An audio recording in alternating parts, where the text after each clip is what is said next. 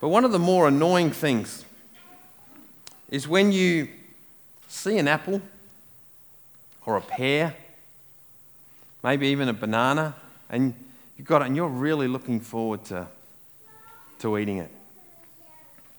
And you peel it back or you take a bite into it, and it is seriously bruised. Or the worst one is for me, an apple where it's all floury. And you just go, you're just so let down. Why couldn't they have removed that when you first bought it so you wouldn't have to go through that?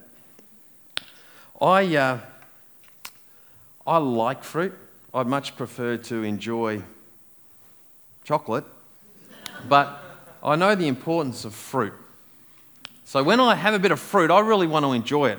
And there's nothing worse when you bite into an apple or a pear, or you peel one of them back and you just notice they are seriously brown. And as I said, it's a first world problem maybe for many of us. But you look on the outside and it looks so good. But when you take a bite or you peel it back, it's anything but good. Today we begin a series that we're calling What's Under Your Skin, looking at the fruit of the Spirit. What's going on the inside of our life that then comes out in our everyday life when it comes to these 9 Christ-like characteristics that we read of in Galatians 5, verses 22. And this is what it says. It's written by Paul to a church in Galatia. And it says this: the fruit of the Spirit is love, joy, peace, patience, kindness, goodness, faithfulness, gentleness, and self-control. When I started here 12 years ago, some of you were here when I first started. Not all of you, but some of you were here.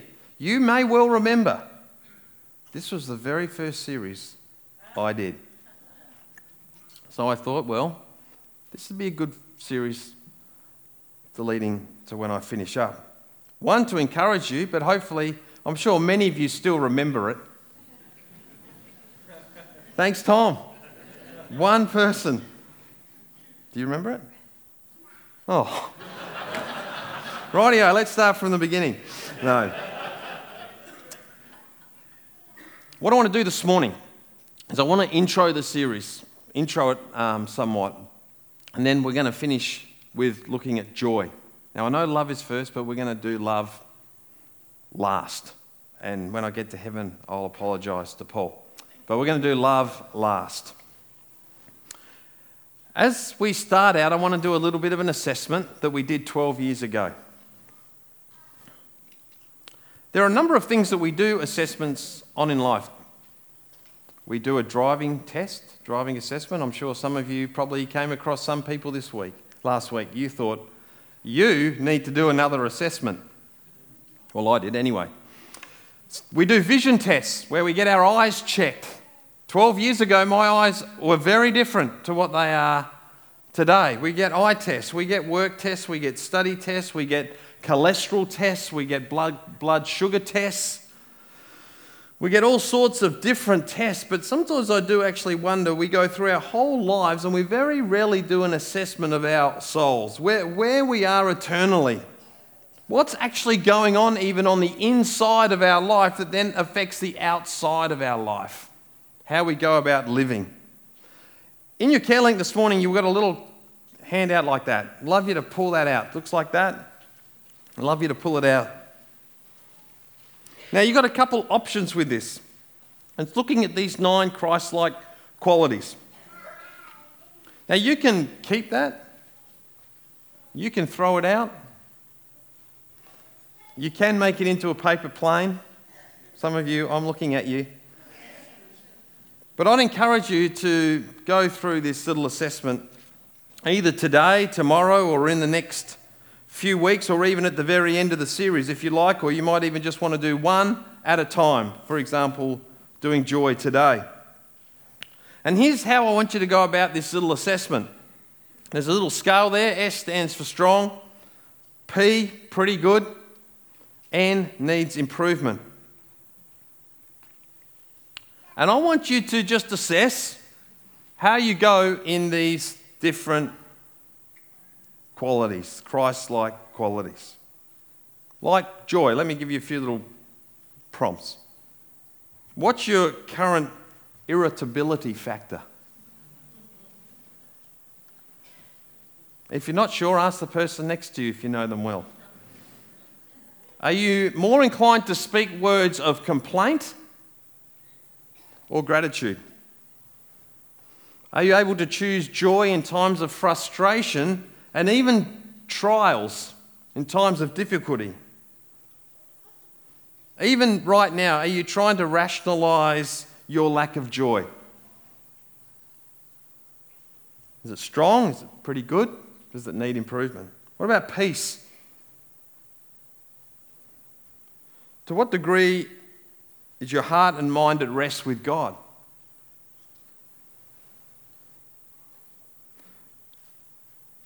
Would people who know you describe you as being contented or discontented?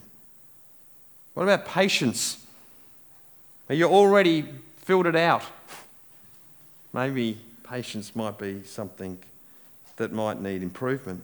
How do you handle it when people aren't moving as quickly as you would like? How do you respond when you don't get your way? What about kindness? How inclined are you to lend someone a helping hand even though you're busy or you know you won't get any credit for it? How are you doing at encouraging and affirming people? What about goodness? What portion of your time and material resources are you actually giving? Not just thinking about giving, but giving. Do you ever find yourself wanting to give just the least amount? Is your heart to give growing or shrinking? What about faithfulness? Would people around you say that you're dependable? When you say you're going to do something, you get it done. Or do you put a spin on things to get out of things? What about gentleness? How often do you speak the truth with grace? Do you ever get angry and inflict pain on someone just because it actually makes you feel pretty good? How do you go coming alongside somebody and offering comfort? Self-control. What about bad habits? What about impulses? How's your mouth doing these days in what comes out of it? What about love? How tender is your heart towards God and towards others? How do you go about engaging in servanthood? Love you to take the time to go through that. You might want to talk to someone about it or work it through with someone else or just keep it to yourself. When it comes to the fruit of the Spirit, it's the core, I believe, of what spiritual growth is about. People get all sorts of funny ideas about spiritual maturity and what it looks like, but spiritual maturity is defined at its core not by being a busy Christian. It's not by knowing a lot about the Bible. I'm not saying that's a bad thing.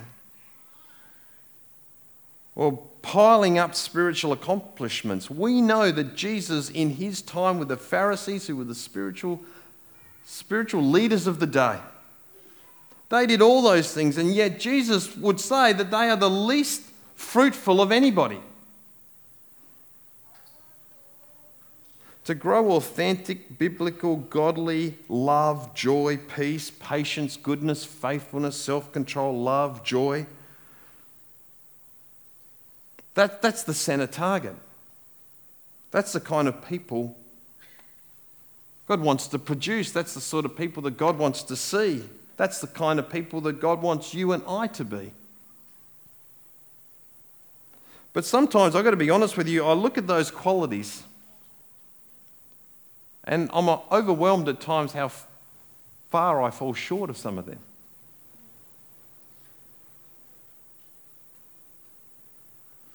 Here's a challenge. I read this week, and it's a good challenge, and I want to give it to you. Nobody can develop your fruit of the Spirit. Nobody can develop your peace but you.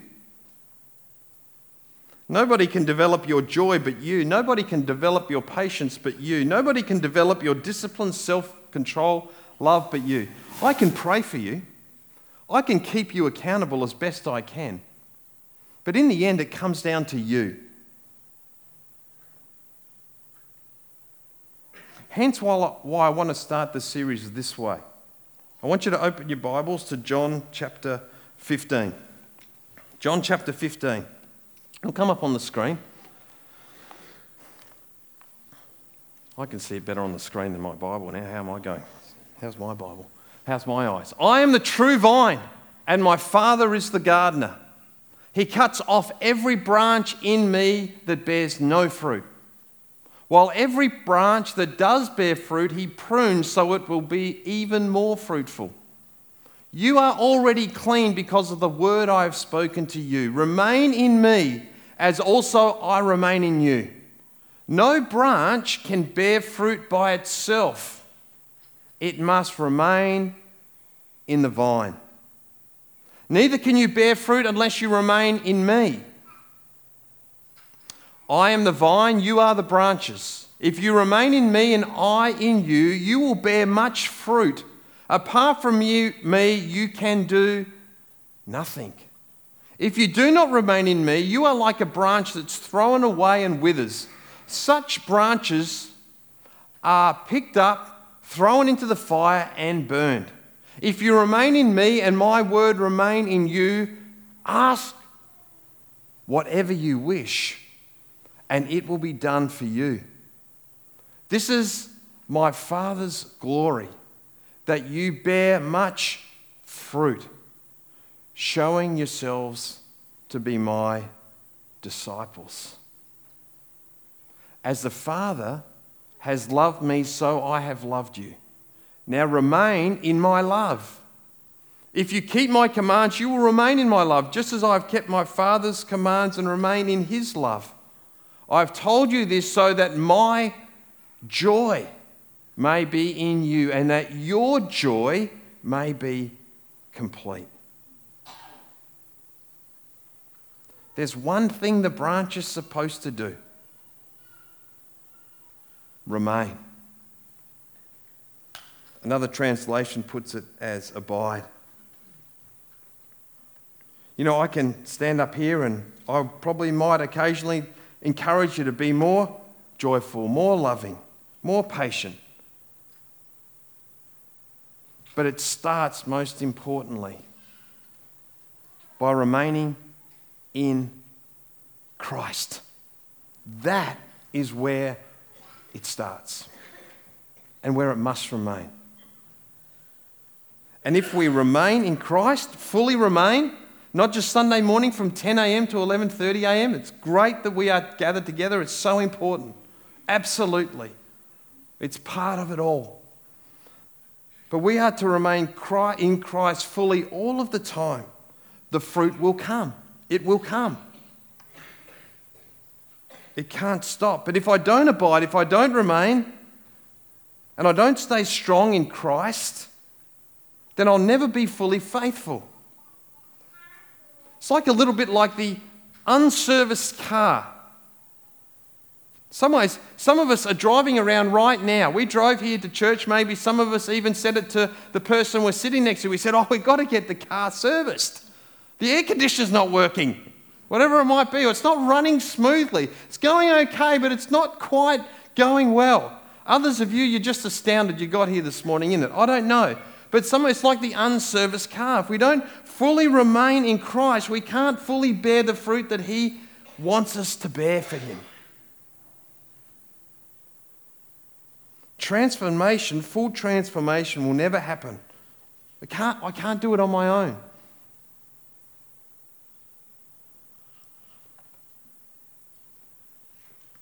If you look in Galatians, and we don't have time to fully go back onto this, but you'll see a contrast that Paul talks about just before he mentions the fruit of the Spirit.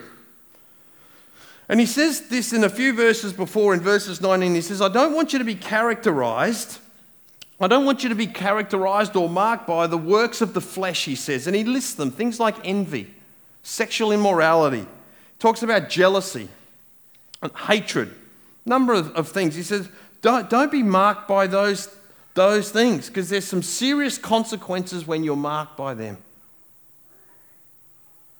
But rather,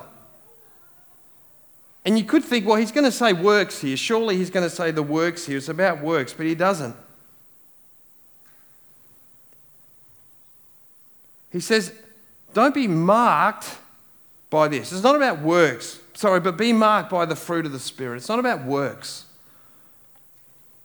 He also, if you notice there, and one thing just before we look at joy that's really worth noting, he talks about the fruit of the Spirit, not fruits. Fruit of the Spirit. They're all one. We can't say, well, I'll do joy, but I won't do self-control. I like goodness, but I don't like joy. I'm not into joy. It doesn't work like that. It's the fruit of the Spirit.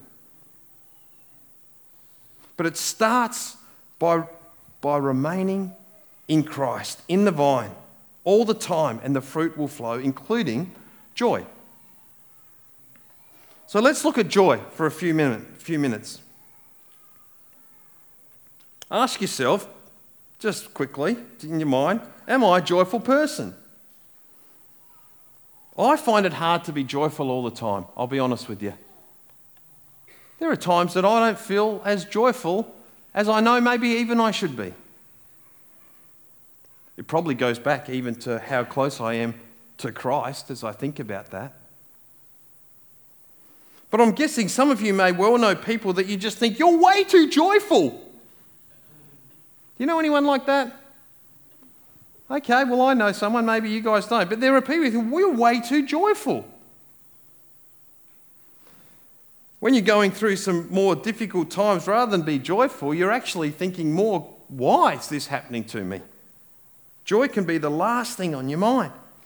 Those of you that do the Bible reading, it's an app called the YouVersion, and it's called Reading Through the Bible in a Year. A number of us do it here in the church.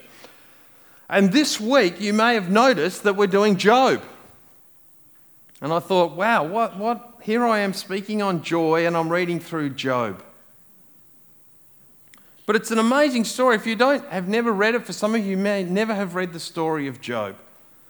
And just quickly, Job was a guy who was literally so clinging to Christ, to the vine, that Satan, the evil one, came to God one day and said, I can cause pretty much this guy to draw himself way away from you.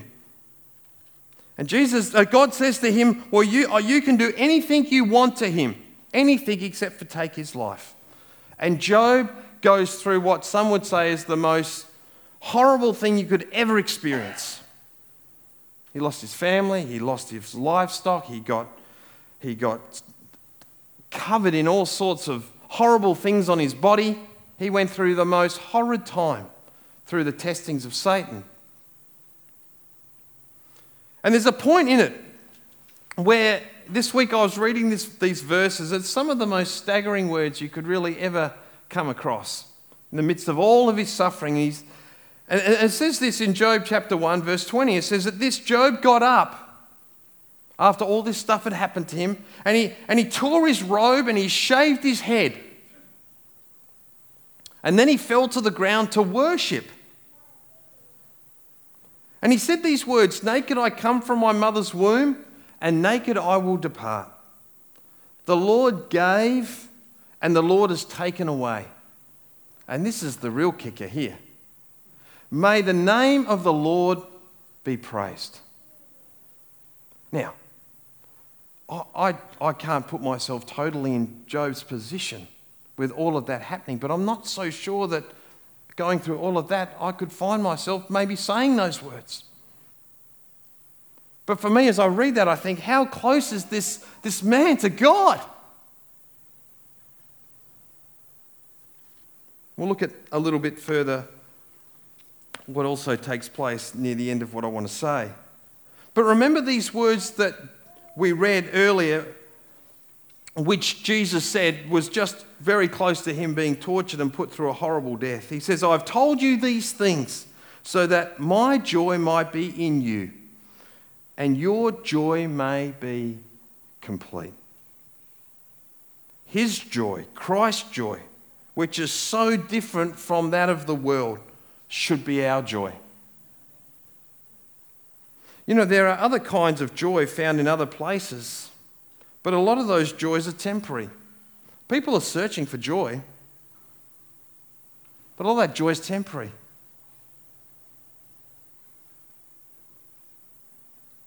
But his joy is found in him alone. By remaining in him and remaining in us means that his joy will always be in us. But you've got to cling to the vine. You've got to cling to Christ. The disciples, as they were listening to these words, were about to go through their own trials, their own testings, and some of them horrible deaths. But he told them nothing could rob them of their joy. His joy, Christ's joy in them. Nothing can rob you of that too. In Luke 10, Jesus said this, "Do not let your joy depend upon anything earthly or temporal, but let it depend upon that which abides, that which remains in heaven." Folks, I know how it works. We go looking for joy. It's not such a bad thing, but it's so temporary. People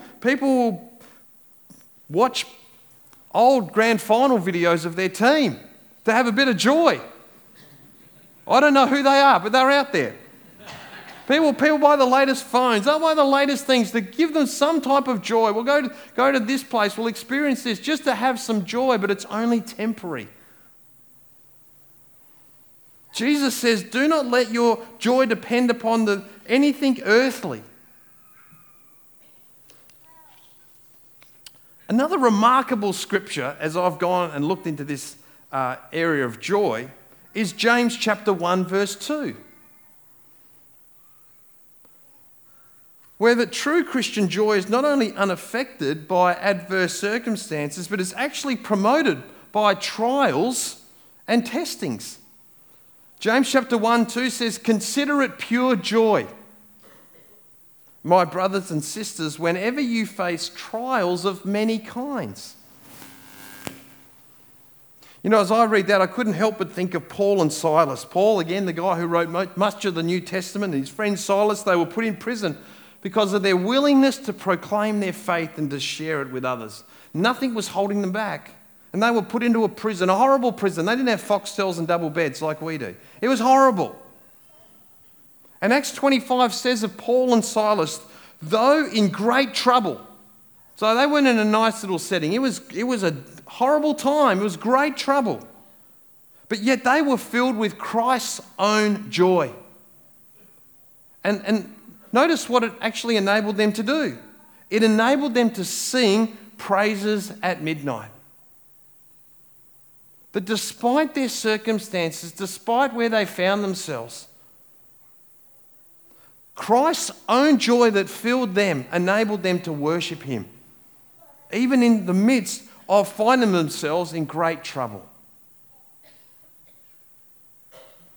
You know, Paul, who wrote Philippians, he says in chapter 4, "Always be full of joy in the Lord.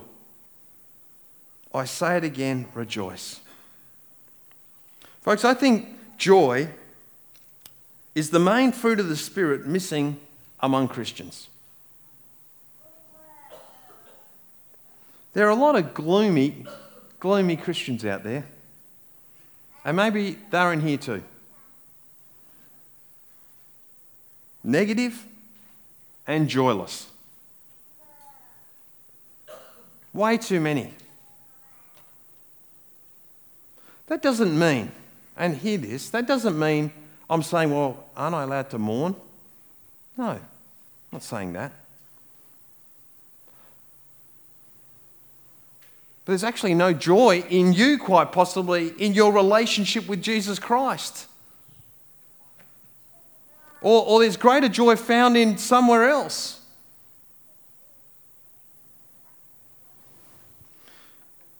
I love this. In this book, Reason to Rejoice, Ray Stedman writes these words.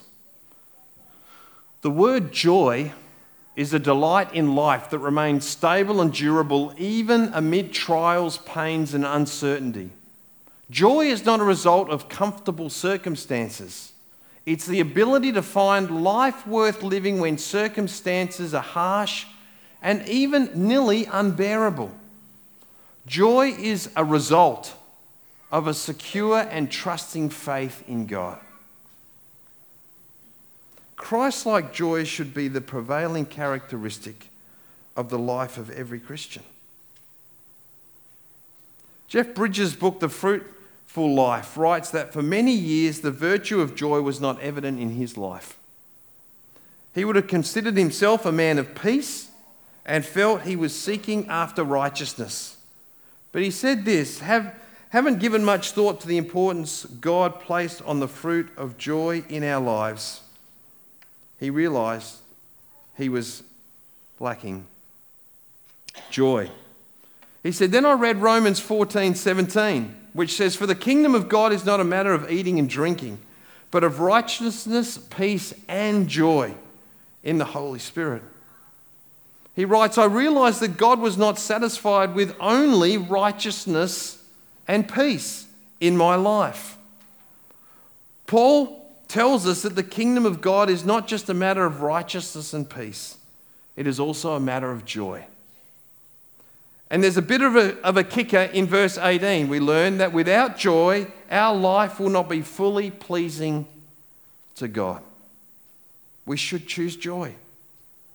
Because as Christ followers, we have the privilege of having the joy in Christ given to us. So allow yourselves to be filled with his joy. We've got a reason to rejoice.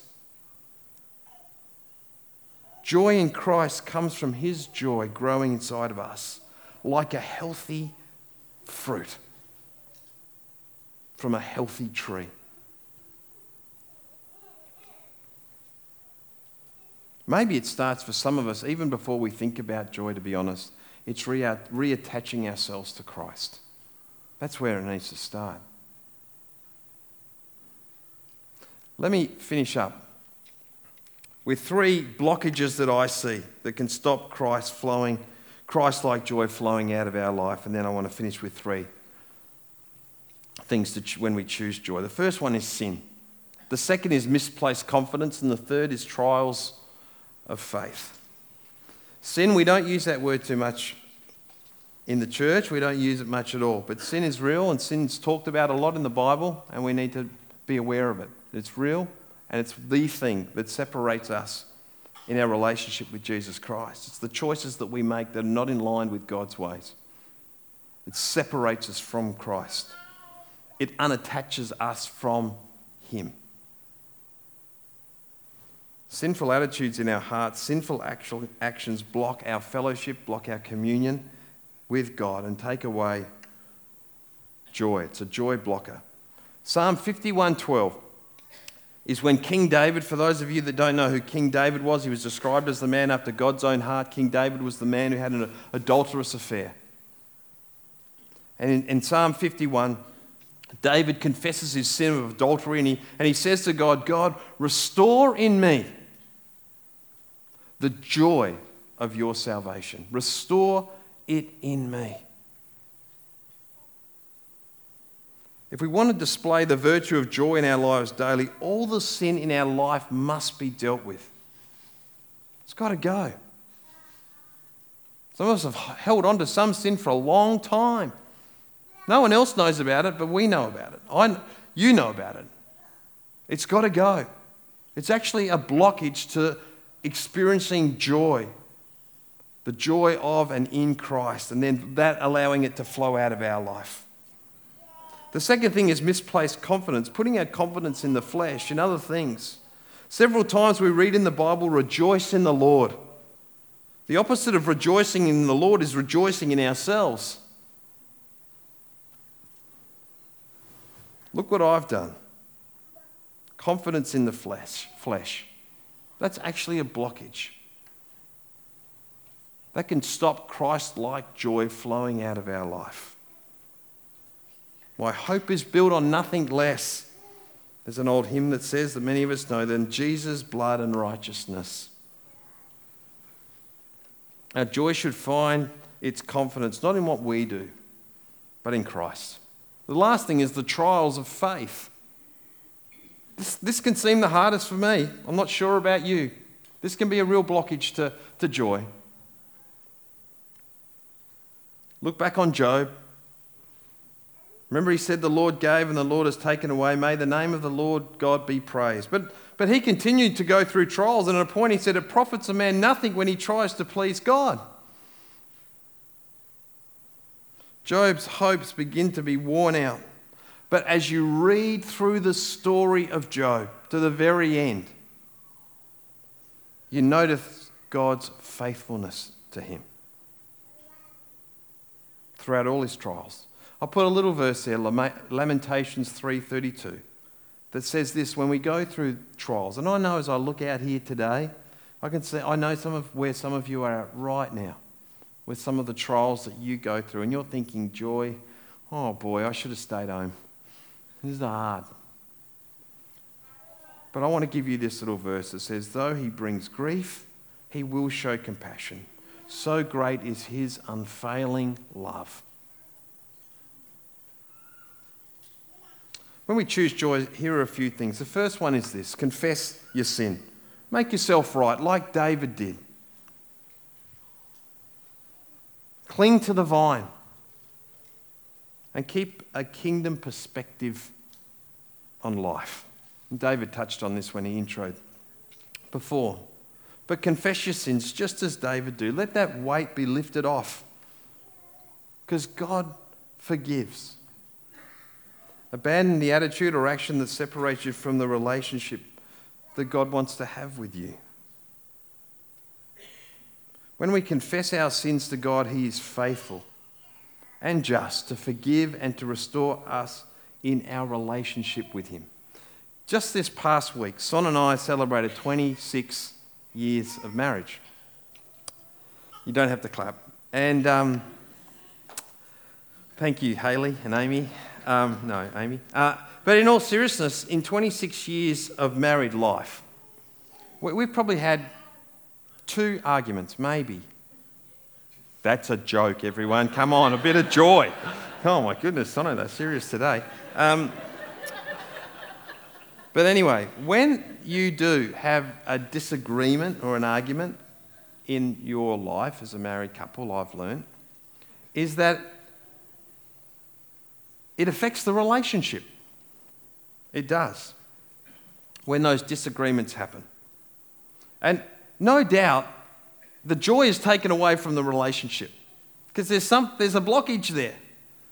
But here's the other thing that I've learned over the 26 years of married life is that when you are genuine with your apology, and it's normally me, to Sonia, to say, hey, I'm genuinely sorry for what I said or how I acted. I'm sorry. I really am. That, you know what? All of a sudden there's forgiveness and things are made right. And the joy returns to the relationship. That's been our experience. And we cannot truly experience and show the joy that Paul and Jesus speak of if we're not in right relationship with Christ. If things aren't right with Christ and I. Just like in the marriage. Things have got to be right to fully experience all that God intended for the marriage. And that's the same when it comes to experiences His joy and showing His joy. Clinging to the vine is the second thing. Cling to it. Stay close to it. You know, we got too many border collies, but that's another issue. We've got a border collie, and he's got this little bit of rope, and we play this game with him.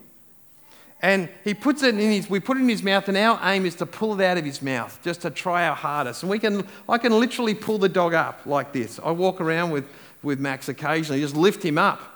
He's just not going to let go of that bit of rope, no matter what we do. And you know what? Really, that needs to be our attitude in some ways with Christ. That nothing is going to separate me. Nothing is going to get in the way. There is no way knowing I'm going to let go of Christ. I'm going to cling so tightly, so strongly to it, So when the trials come, when the challenges come, when the temptations come, I'm clinging so tightly to it that joy will not go away. I will continue to experience His joy. The final point, and David said it so well, but keep a kingdom perspective of life. If we're followers of Jesus, if you're a follower of Jesus here, there's going to be even greater joy coming. A day is coming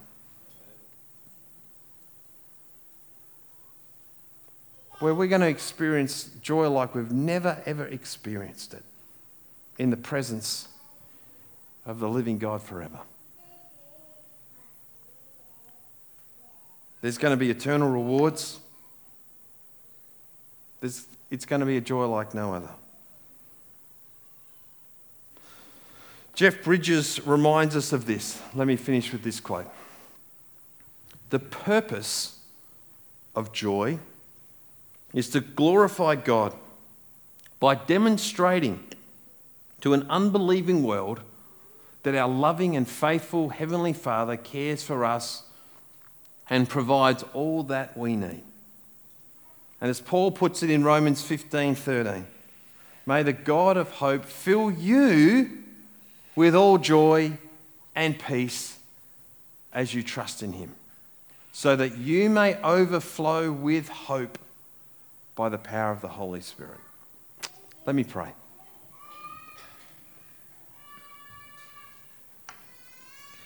God, may our joy, first and foremost, as we just read that quote, glorify you. We thank you that you are a God that loves each and every one of us so very much. And I pray, as we know that, and for many of us we believe that, I pray that you would help us and we would have a desire, that we would make a commitment to choose your joy in our lives in all circumstances. Even in the times of disappointment, even in the times of trial. I pray for each person here that if they are yet to follow you or put their faith in you, that they would choose to cling to you for the first time in their life. They would at least be willing to explore, what does it mean to give my life to Jesus Christ, to put my faith in Him and to follow Him? I pray that they would be bold enough this morning to want to explore that, or even to make that decision. And I pray for those of us that we sit here this morning and we say, yes, I'm a Jesus follower, that we would want to cling even closer to you, that we would not be willing to let go.